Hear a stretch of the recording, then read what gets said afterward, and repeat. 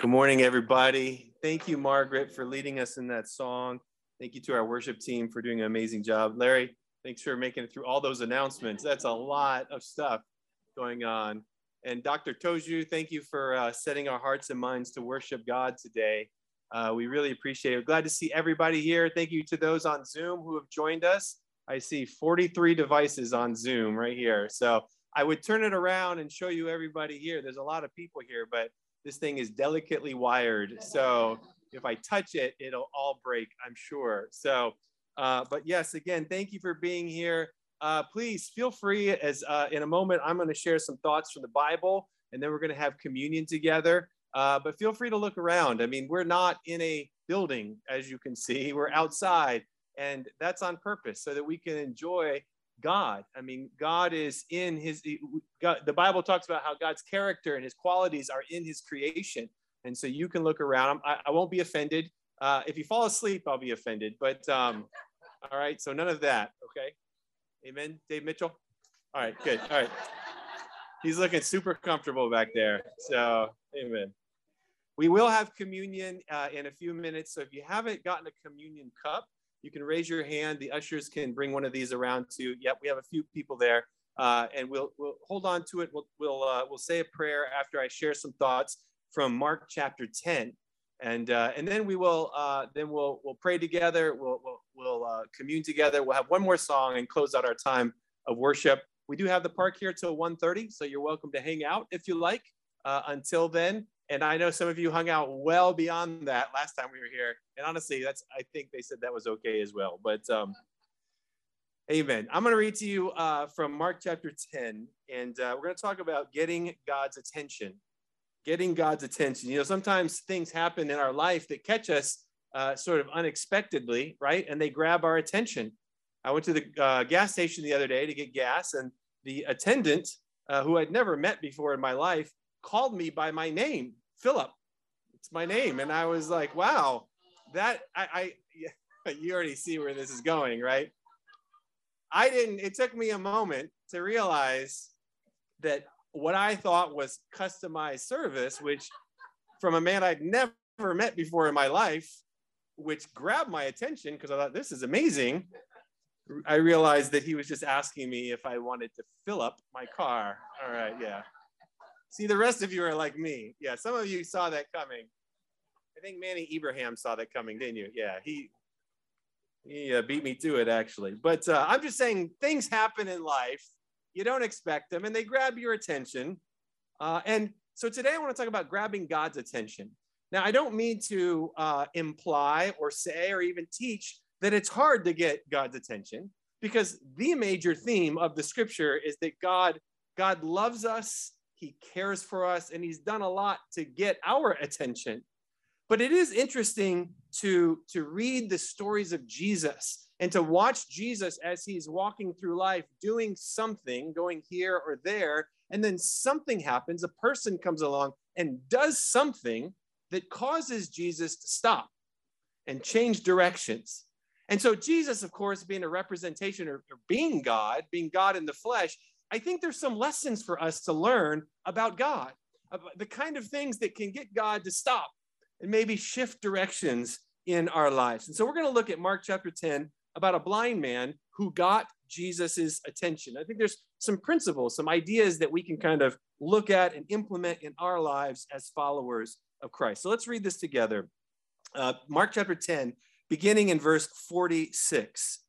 It says, then they came to Jericho, and as Jesus and his disciples, together with a large crowd, were leaving the city, a blind man, Bartimaeus, which means son of Timaeus, was sitting by the roadside begging. When he heard that it was Jesus of Nazareth, he began to shout, Jesus, son of David, have mercy on me. Many rebuked him and told him to be quiet, but he shouted all the more, Son of David, have mercy on me. Jesus stopped and said, call him. So they called to the blind man, cheer up, on your feet. He's calling you. Throwing his cloak aside, he jumped to his feet and he came to Jesus. What do you want me to do for you? Jesus asked him. The blind man said, Rabbi, I want to see. Go, said Jesus. Your faith has healed you. Immediately, he received his sight and followed Jesus along the road. So this is an amazing, short little story about a man's life who's completely changed by Jesus. Jesus was walking along with his people, with his entourage, going one place, and this man was able to call out to Jesus and even work through some opposition there and get Jesus's attention to the point where Jesus brought complete healing to his body.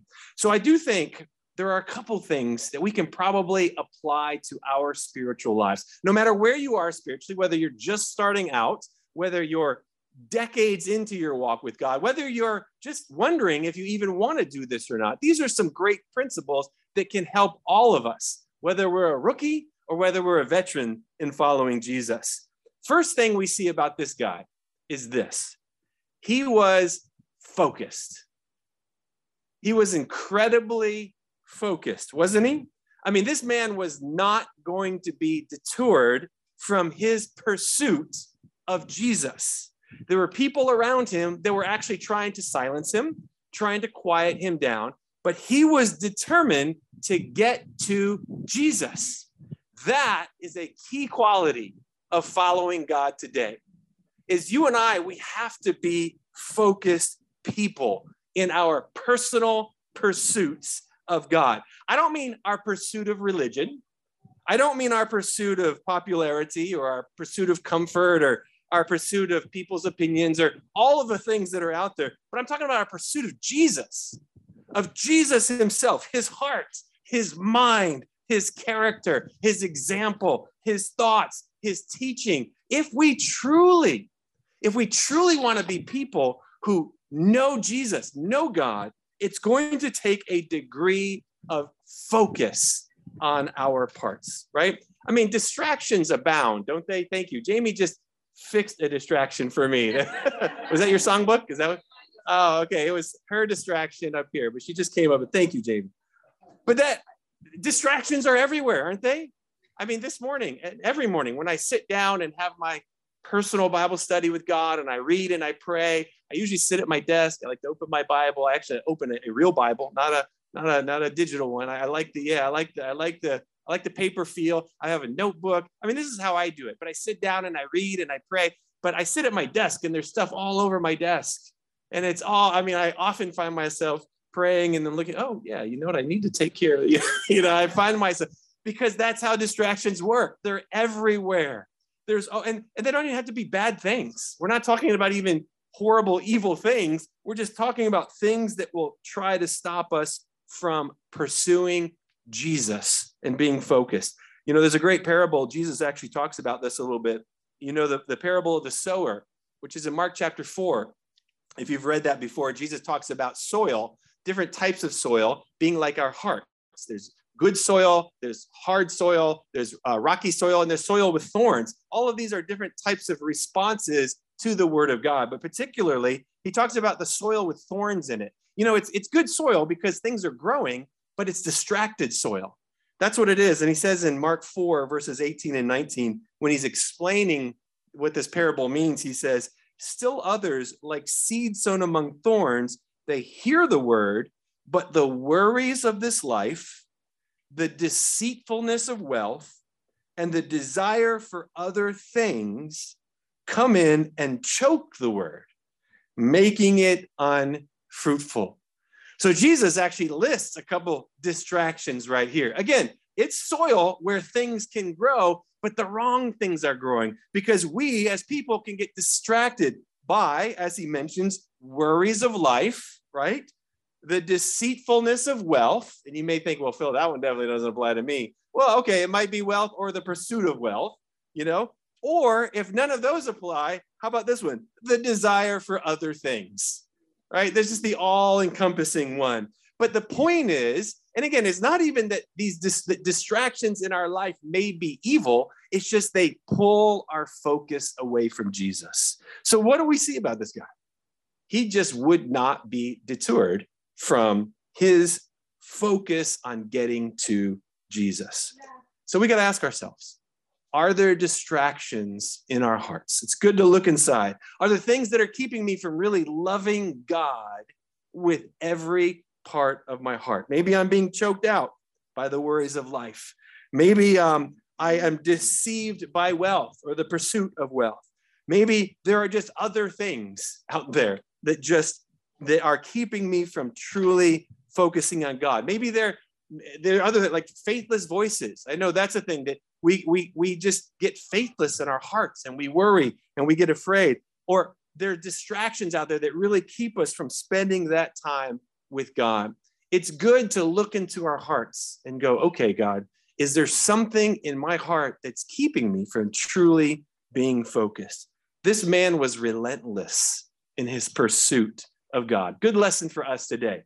Second thing that you see about this guy that I think can help us and apply to us today is not only was he focused in his effort to get to God, but he was honest in his attempt to get to God. He was very honest with God.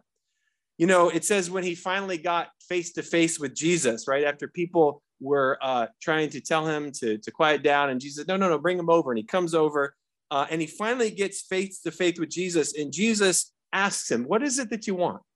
I love that he is honest with Jesus.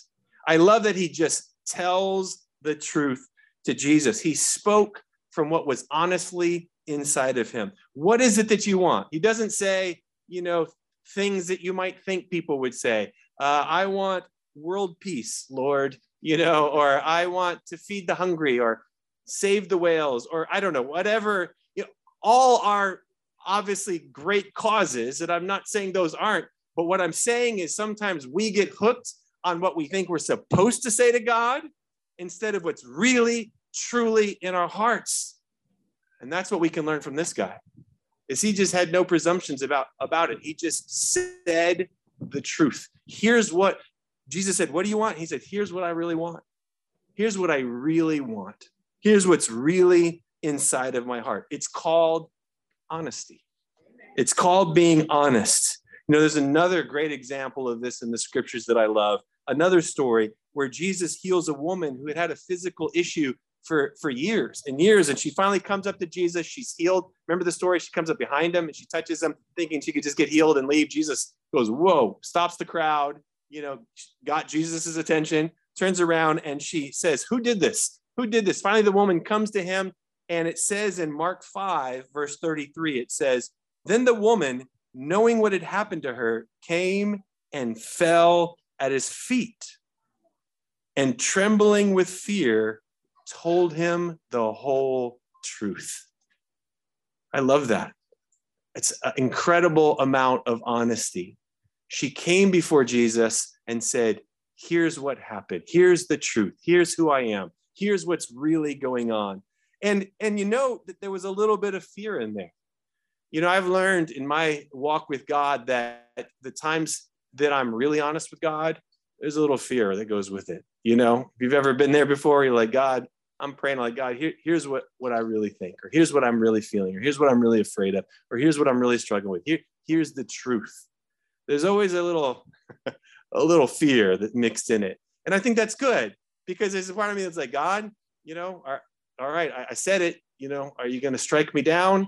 I'm still alive, but I think that when you start entering in the world of getting a little nervous about what you're saying to God, that's when you're starting to get to the point of being truthful, of really being honest with God. There's a great verse I read actually this week in my quiet time. It's scripture you've read before, Philippians 2, verse 12. It talks about working out your salvation with fear and trembling. And I always wrestled with that, because I thought working out my salvation, everything in the Bible, everything up to this passage talks about how I have salvation and God has given me salvation. So what am I trying to work out? I have it. And I began to realize, I think what God is teaching here, what God is saying is that we have salvation. When you become a Christian, you're going to heaven, but it still takes a little bit of effort to get that to sink into your soul, and to get you and me to grow and to adjust to be like God. That is your workout. That is your spiritual daily workout. So sometimes when I'm reading the Bible on my own, having my personal Bible studies, it feels a little bit like a workout, because I'm wrestling. I'm going, God, okay, I see where I need to change. And there is some fear and trembling because there's honesty in there, and there's really letting God work and let the salvation really sink into my soul. But I think that's when we really find ourselves getting honest, is when we can just put it out there and let God know what's really, really inside of us. You know, let's not be religious people. Let's be honest people. Let us put out our heart before God. Truly, really lay out our, like this man, God, here's where I'm really at. This is what I really desire. This is what I really want. Here's the irony of it. God already knows.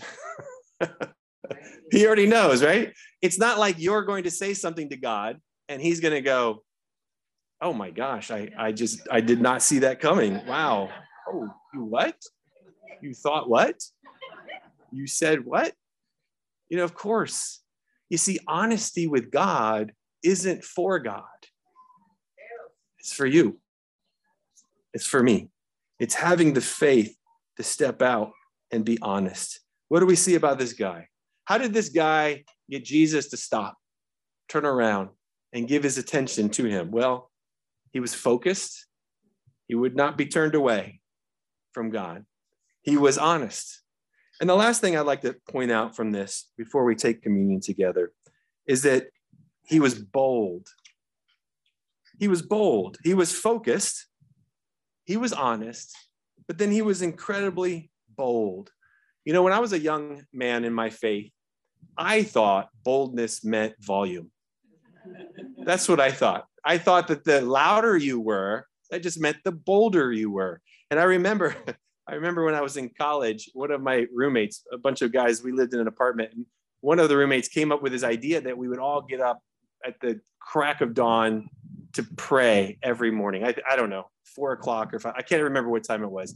Just so you know, I had no classes at that time, so I had no reason to be up at that time. But, you know, when someone comes to you and they're like, hey, let's have a group prayer, you don't want to be the guy who's like, no, I'm going to sleep instead, right? You know, you don't really want. So I was like, sure, we'll do it. And so I don't remember, it was way too early. And we would get up and go in our living room in our apartment, and we would pray, all the guys. And this friend of mine, what made it even more difficult is he prayed at one volume, and that was yelling as loud as he possibly could. Again, he had this idea, like me, that volume is what boldness was. And I mean, he would pray, you know, through every blade of grass, you know, every like star. God, thank you for this star. And it was at this volume. I mean, he was yelling, and all I could think was the neighbors upstairs are going to kill us, right? But I thought, well, he's being bold, right? That's what I thought. But what this guy, and let me not get, you know, sometimes boldness does include volume, all right? There is sometimes that to it. This guy certainly was loud. It says he yelled all the more, but I offer to you that what made this man bold was not the volume of his voice, but the content of his request. That's what made this man bold. Rather, his boldness was what he asked for from Jesus. Jesus said, what do you want? And he said, honestly said, I want to see. I want to see. Like he swung for the fences. It wasn't like, you know, what do you want? Well, I could use a slice of pizza. I'm hungry, you know, or do you have $10? No, he goes, you know what? I want to see.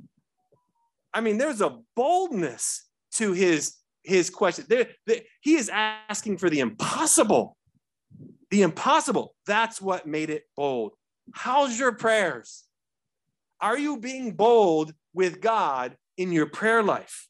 Are you putting out the impossible? You know, I have things on my prayer list. I have a prayer list written out that I pray through. I have things on there that are just impossible. They're just things that I probably won't even share them with you because they're kind of vulnerable things, you know, and I mean, I'll tell you separately, maybe, but I'm not gonna. But there's just things that, you know, there are things that you look at and you go, if that happens, there's only one way that happened. It is God.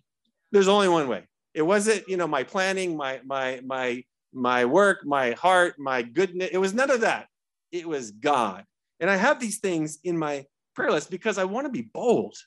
You know, I really wrestle with that sometimes because God in his great love has done everything for us. He's showered us. He's removed our sin. He's done all of that. But then on top of that, he goes, now give me your requests.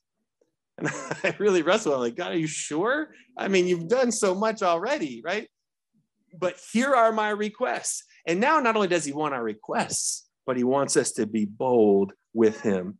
This is what it means. Are you bold with God in your prayer life? Well, what if God says no, Phil? Well, here's the thing. He's already said no to you before, and you're okay, right? You survived, right? You made it. You're still here, right? There you go. So you can survive it if he says no again. But whether he says yes or no isn't even really the point. The point is, will you have the courage to ask for the impossible? That's the point. Will you have the faith to go to God and ask for the impossible? I found, not long ago, I found an envelope that I had written some impossible prayers on. And I wrote them now almost 13 years ago. And I had prayed about them, and then just through my many, many moves, I don't know where they went, but I found it. I found the envelope and I read it, and I was 13 years ago, and I was humbled to see how God had done them. And at the time, they seemed impossible. They seemed like there's no way. But I looked, I'm like, wow, God, you did this. Now, granted, God didn't do it the way I thought he was going to do it when I first wrote it down. You know, God has a tendency to throw his own little flair in there sometimes, because I'll get you there, but we're going to go that way. You know, you're like, no, Lord, I want to go this way. Yeah, we'll end up there, but we're going to go that way. You know, God can be like that sometimes, but God knows what he's doing. It was just incredibly faith building for me to see what God had done. There's a great verse, Mark 10, verse 27. With man, this is impossible, but not with God. All things are possible with God. The point today is this, is we need Jesus. We need Jesus. He is the only true solution to our life. And this man, this story, this little example helps us understand how to get to Jesus. It helps us understand a little bit more what to do. And Jesus, in verse 52 of our text here, Jesus equates what this man does with faith. Jesus calls it, he says, your faith has made you well. And so this is faith in Jesus's eyes. This focus, this honesty, this boldness, it's not just a good idea, it's actually faith in action. And God blessed faith. So in a moment here, we're going to take communion together. And hopefully you've got your cup. There's a fruit of the cup, the juice. The fruit of the vine represents the blood of Jesus, and the bread, of course, represents his body. And as we take this, I want us to think for a moment, as we've talked about focus and honesty and boldness, and think about that. Isn't that what Jesus did to get your attention? I mean, think about this for a second. Isn't this exactly the formula Jesus followed that grabbed your attention? I mean, he was focused. He came to this planet. He lived a life. And though there are many distractions out there, many reasons it could have gotten off track, he was focused all the way to the cross where he gave his life for our sins. He was honest, wasn't he? I mean, read his teachings over and over. Jesus says, I tell you the truth. Here is the truth. Jesus was honest with us. Here's what you need to know. Here's what needs to happen. Isn't that what Jesus was? And then, of course, Jesus was bold. I mean, think about his goal. His goal was to save your soul. His goal wasn't just to come and, teach some good principles and be a good guy and then die. No, he was swinging for the fences. He was swinging for your soul, like the complete eradication of all your sins, that you may live with God in heaven for eternity one day. That is bold. But isn't that what got your attention? His focus and his honesty and his boldness. This is how much God loves us and cares for us. There's a great verse, 2 Samuel 14, verse 14. It talks about God, and it says he devises ways so that a banished person does not remain banished from him. Isn't that great? Let's keep this in mind as we take communion together, as we remember the sacrifice. I'll say a prayer, and then we'll have a time here to meditate. God, we thank you so much for the beautiful day. We thank you so much for your beautiful words that help us, that teach us, that guide us. Thank you so much for your focus and your honesty and your boldness. Thank you. Thank you, God. I pray that you help our hearts to always be soft to the love that was demonstrated to us on the cross and that is continually demonstrated to us daily. God, we're so grateful. God, help us to really reflect on that now. In Jesus' name we pray. Amen.